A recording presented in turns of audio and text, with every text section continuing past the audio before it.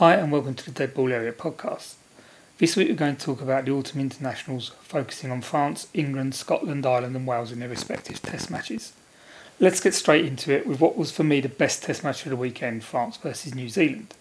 Now if you follow the Dead Ball Area blog or social media, you'll have seen that I did a video analysis of a few key moments in the game.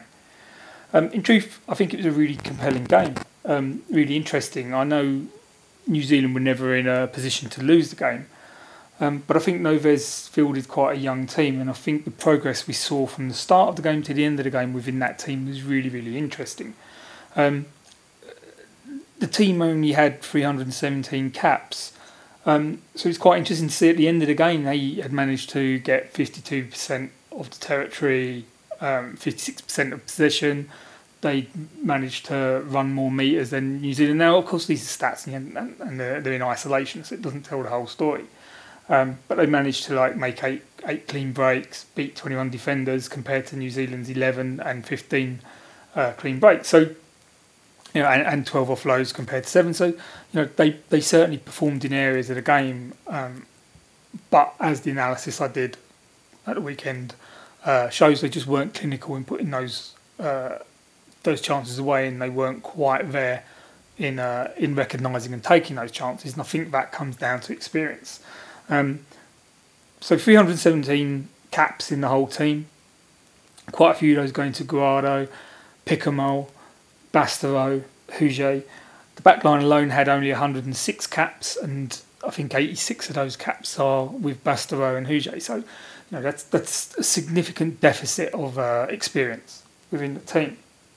And so I think that shows that Noves was selecting with two criteria: one, form, but also with an eye on the future and the World Cup in 2019.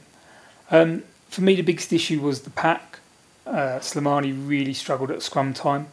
I think they also looked quite underpowered in the first half going forward. Really struggled to get through the contact, not getting on the front foot, not being able to dominate. The offloading worked, but when it came to front-on collision, they seemed to come off maybe second best. And I think that's partially down to the level of intensity New Zealand brought in the first kind of 20-25 minutes, which they failed to replicate in the second half for certain. Sort of older players or more experienced players like Picamol, Guardo, didn't really have the impact in the phase play that you would expect them to have. Picamol was certainly trying to stand up, but was very much isolated and very much sort of two-manned by the New Zealanders. I thought Goujon was excellent for the forwards, but I just felt that the French pack struggled to find any real rhythm. And again, if we go back to the sort of incident in the second half where they passed up two scoring opportunities, the pack were very one-dimensional and very much just let's smash through, very confrontational, which I guess reflects the top 14 in many ways. I thought Dupont was excellent, really stood out within the team. He's very aggressive, sniping 9. I like that. I like a 9 who can have a dart around the fringes, is strong enough to break tackles. But I also thought he had a really good service, and I think he was certainly the best French player on the day, if not the best player on the pitch. But I think he was really let down by the cohesion around him. And again, if we come back to the analysis I did at the weekend, I think that stands out in that he, as a guy who's only like 1 or 2 caps into his career, he's going to take easy options. He's going to take simple options rather than easy options. Easy makes it sound critical and like he wasn't performing. And I think he needed other people to maybe say, okay, now we go wide or whatever, and let him know when other options were on. But I think that's being maybe a little bit overly critical of the boy, because I think he certainly was a fantastic performance on the night by the player. I think it was quite a confusing performance from New Zealand. The first 20 minutes was immense. But I think Hansen will be a little bit concerned by the second half, and I think it's something we've seen in the last few games from New Zealand, certainly from the British and Irish Lions. They start really fast, but they do seem to fade in the second half. I guess it's all it's all relative. Fading for New Zealand is still quite intense for everybody else, but I know teams seem to be clawing their leads down as they fade, and I wonder what will happen when they meet a team that's able to keep pace with them for a full 80 minutes. And I do wonder whether this is a byproduct of Super Rugby, where the pace of the game is almost unsustainable. So coming into next week, France will play South Africa and New Zealand will play Scotland. I'll do predictions a bit later, but I think they're going to be interesting games, as it will certainly show Scotland where they are, and I think France will need to beat South Africa off the back of this game if Noves is to see this autumn international period as successful. Next game is Ireland versus South Africa, and two wildly contrasting performances there. Ireland fantastically controlled, disciplined from the start. South Africa seemed to be devoid of a game plan and any real structure to their game. Possession stats, strangely, are in favour of South Africa, but I think again that just illustrates how good Ireland were with the ball. Sort of 55% of territory was to South Africa, 54% of possession, but they just didn't really seem to know what to do with that. Ireland, on the other hand, with only 46% possession, were able to get over 100 metres more than South Africa running wise.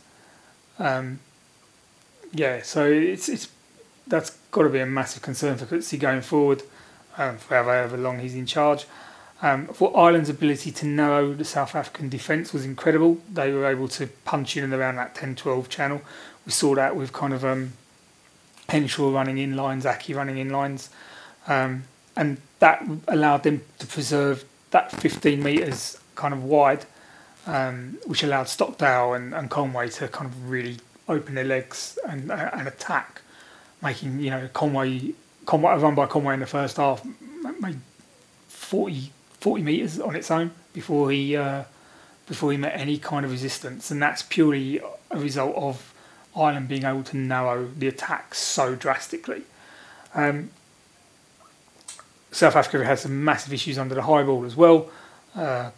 Conway's try, a perfect example of that. Should never have happened. But yeah, what can you say? There seems to be a real deficit of core skills within the South African side at the moment.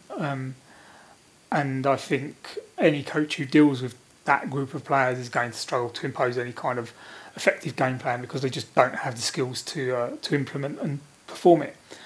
Defensively, South Africa were very, very static. They allowed Ireland to kind of get over the game line, make a lot of ground. I think a prime example is Henderson smashing Etzebeth, which just doesn't happen. If a defence is flat-footed, he's static. Defence needs to come forward, or at least be moving sideways and meet the man with some kind of momentum. If he's static like that, he's just getting run over, and especially at this level of sport. And this ability to kind of knock South Africa down on the gain line or get on the front foot, that allowed Ireland to kind of run their training ground moves. And again, Conway made a 40-metre run off of the classic Sexton loop. Henshaw comes to the line, he's unchallenged, means he can get over the line. Sexton can run a flat around line without having to go back. Now, South Africa had come off the line and had met Henderson. The contact point would have been deeper. Sexton would have had to go back deeper to get on the loop, and that would have maybe taken the edge off of the move, or it certainly made it a lot harder. Stockdale's try was the best for me. Just suck him in, move it wide, allow a powerful guy to go over in the corner. It's fantastic. It's just basic rugby, executed at pace. I want to talk about Bundy Aki really, really quickly, because obviously in the lead up to the game there was a lot of talk about his involvement in the Ireland squad and how inappropriate it was and things like that. Now, I don't want to comment on that. The rules are the rules, and coaches make their own decisions. But I thought his performance within the game was really interesting in that context of how heavily criticised he was. Now, it was a solid performance, if not exceptional. He obviously did some things fantastically well. The first hit on Oosthuizen was immense. But I think that shows the mark of the man and the kind of player he is. Ireland didn't need him to turn up and be an all-singing, all-dancing super centre. They needed solidity in the centre. So it would have been really easy for him, off the back of all the criticism, to turn up a bit bogged down in that mentally and then try and prove everyone wrong. But he didn't. He went out and he did everything that the team needed of him. He did the basics first and he did nothing but the basics well. And I think that really shows that he's there for the team rather than just there for himself.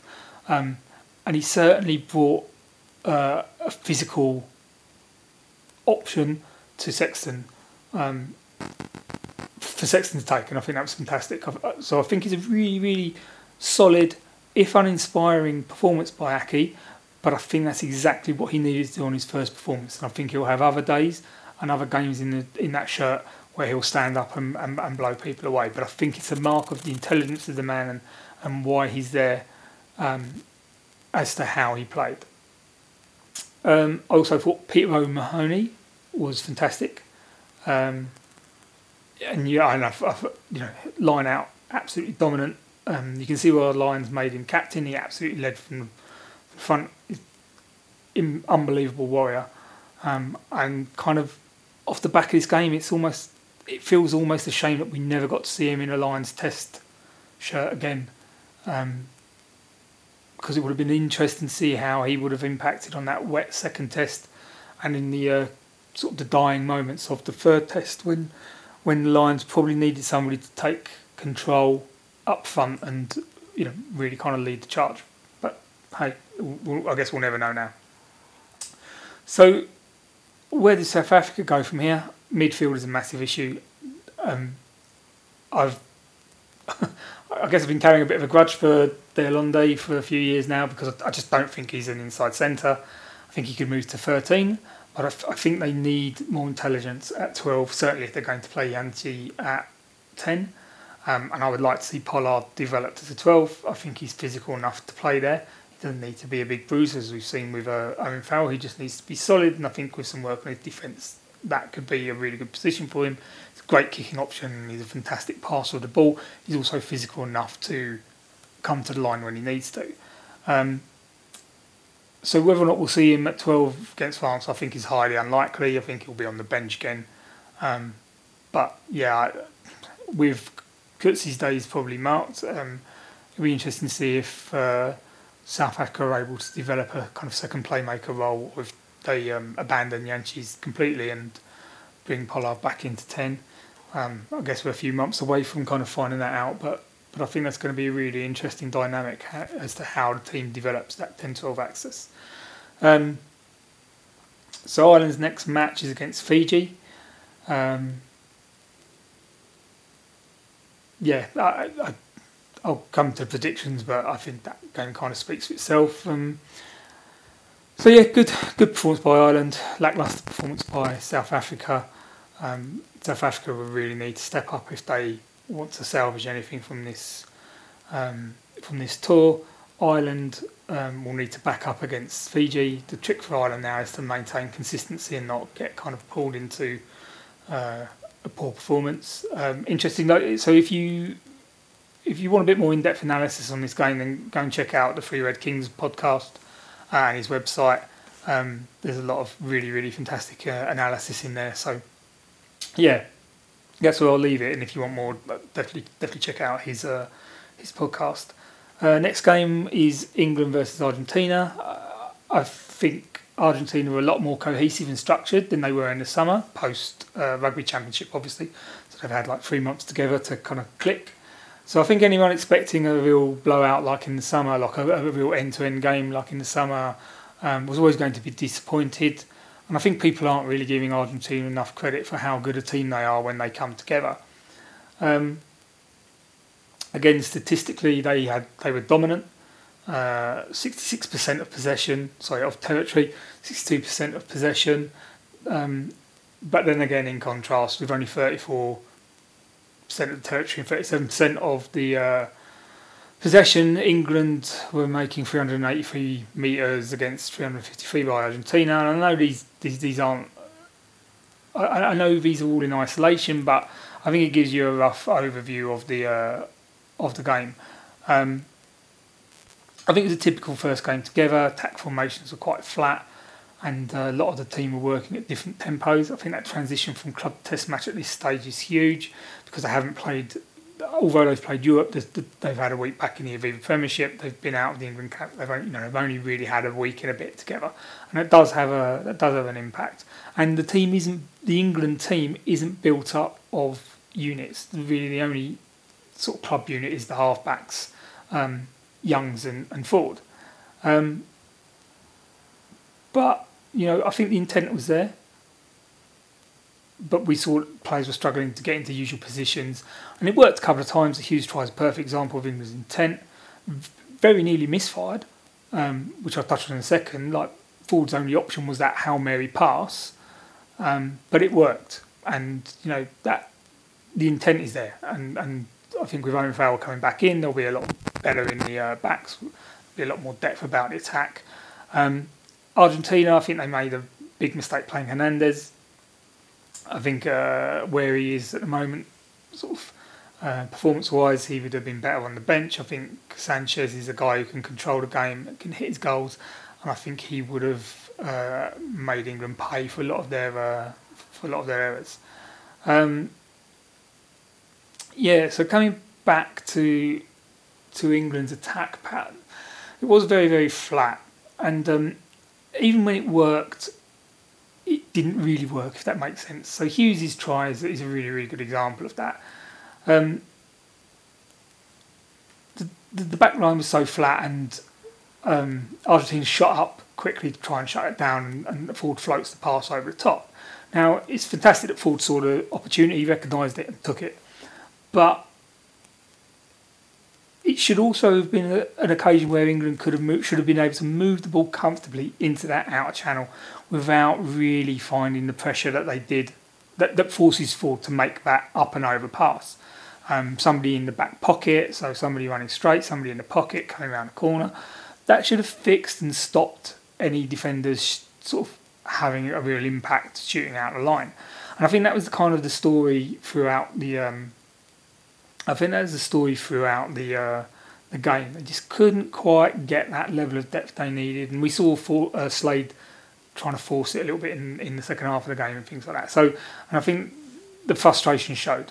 I think Eddie Jones will just be happy to get the win, to be honest. I know there's a lot of kind of public wailing and moaning, but I think secretly he'll just be happy to have got the win and be able to build on, have something to analyse and then build on, and I think that's really key. So I think we'll see a very different performance this week, because I think this England coaching team is very, very good at their analysis, and I don't think they'll accept a similar performance. I also think defensively they'll need to make a massive step up. I think they were a little bit flat-footed, lots of big hits, but those big hits were on the gain line, and I didn't think they were getting up and into Argentina's space nearly enough.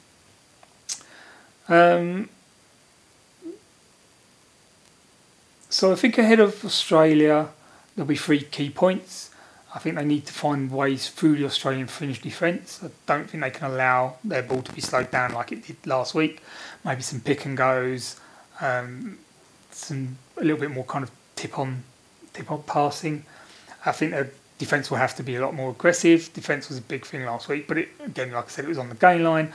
Underhill's hitting alongside Ford, and whilst they're great hits, they're on the gain line. They've conceded a little bit of ground. So, the Argentinian players should never be in that position.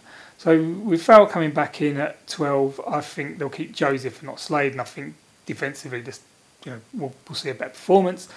And I think we'll see a Toje, Farrell and Underhill leading the defence if they're on the pitch. So let's jump on to Wales versus Australia. Wow, what a game! I didn't think Australia even played that well, to be really honest. I think they just took their chances, chances that were given to them by a really poor Welsh defence, and I know that might kind of, I know that might raise some eyebrows, but I think Owen Williams in the midfield, I think he's a wonderful creative player, but I think defensively that defensive unit did not get off the line, and I think that allowed Australia to play. I think there's a massive lack of control from Wales. I don't think they respected the game or really earned the right to play with the width they were trying to. And I think a prime example was that crossfield kick off the penalty. Why do it? So yeah, fine. Okay, they kick crossfield. It's regathered, and then they play through a bunch of phases. But then they ended up kicking it anyway. So why expend all of that energy, all of that frankness, risk losing the ball, to then give the ball away anyway with a kick to the corner? It's just you want players to express themselves and you want players to play within their capabilities. But for me, that lack of game management is what cost Wales any chance of being in that game. And in fairness, they never looked like winning that game. Defence again, so flat, so static. There was just no line speed. I still don't like this Australian back line. It feels too heavy, and I'd still like to see Bill move up to 12, despite playing very well at 15, I have to say. But I just don't understand why you play somebody at 15, and then ask him to come forward and play as a 12 anyway. I think you lose, whilst you might gain distributing skills, I think you lose strike running, and I think that's really important. I think you need to have options to bust the line wide, and by Bill coming into 12, you lose that. You end up with Hodge and Corvini having to do all the work. The best try for me in that whole game was the Coleman try. It's just a brilliant decision by Genia, and it just highlights how appalling the Welsh defence was for me on the day. I think the Australian pack is coming together nicely, and I think England need to be really worried about them this week. I think there's going to be a lot of physicality. It's going to be quite confrontational. I think Australia will be coming out with a view to amending the problems they had last year. They completely outplayed the Welsh back row, I think. I know people said Navidi played well. Talupi Faletau had probably a game he'll never play again in the Welsh shirt. He was endeavourous, but to make those kind of handling errors, it's just not what you expect from him. On the flip side, Hannigan, Hooper and McMahon were just, fantastic. I felt they did really, really well. So Wales versus Georgia is going to be an interesting game. They'll need to really step it up in the pack, but I think the backs with decent ball will be just too good. And I think Australia moving on to England very confident. They've won without really trying, and I think even though England will get much better, it's going to be a really, really interesting game to watch. So final game is Scotland versus Samoa, and I think it was a really wonderful game. I don't think they should ever have been in the position to allow Samoa to get back into the game quite the way they did. But with, especially with a player like Nanai Williams, at 10, his first start, he's not a 10 normally, he plays back 3. Samoa had the bulk of the possession and territory, but clean breaks for 5, 18 defenders beaten by Scotland, 10 offloads. So it's okay. The set piece was solid as well, but I think to allow Samoa to get back into that game is a worry, and it's something we've seen Glasgow do under Gregor Townsend as well. I think their attack pattern is really interesting. It takes the ball right to the defensive edge. They're right on the edge of the pitch, to the point where they actually go into touch sometimes. The wingers really, really hug the touchline. They use punch groups in the middle, and they go wide really early, having punched once or twice. I think they show good defensive line speed, but they seem kind of incapable of dealing with those little tip-on passes, because we saw Samoa really bust the line on a few occasions using just that one-out pass from the first receiving forward. Hell of a lot of kicking from Scotland. Certainly a tactic they were trying to use. It worked on a couple of occasions, the hog try and then the hog no try. But I think they did it too much, and it kind of became a bit predictable. Russell kicked 14 kicks from from out. So the whole team had 24 kicks in total, and Russell kicked 14 of them. And by far the biggest kicker in the team. They certainly need to work on their ruck defence. They got opened up there a few times. And I think that will be a work on for them this week. I think the back three in Scotland are potentially the best strike runners in the home nations right now. Certainly Wales, guys like Williams, and England have Watson, but as a unit, that 13, 14, 15, 11, 13, 14, 15 collective is just almost unmatched at the moment at the national level. I think they're a fantastic unit, and like Hogg has no right to score some of the tries he does. Jones has no right to score some of the tries he does. But their ability to just get on the outside of the man or get in the right place at the right moment is exceptional. So Jones at 13, Jones on the wing, Seymour and Hogg. It's a fantastic unit, and it's nice to see Scotland making the most of that. I think it's going to be tough for them against New Zealand. Their intensity needs to go up a huge amount. Whether or not they can do that, I don't know. With Samoa, I can't help but feel this is their one chance of a win. With everything that's been going on politically, they must be mentally drained. And I think by the end of the tour, if they're not now, by the end of the tour, they're going to really suffer. And I think when they meet England, they could be on the end of a bit of a pasting. And I think that would be really sad because they deserve so much more.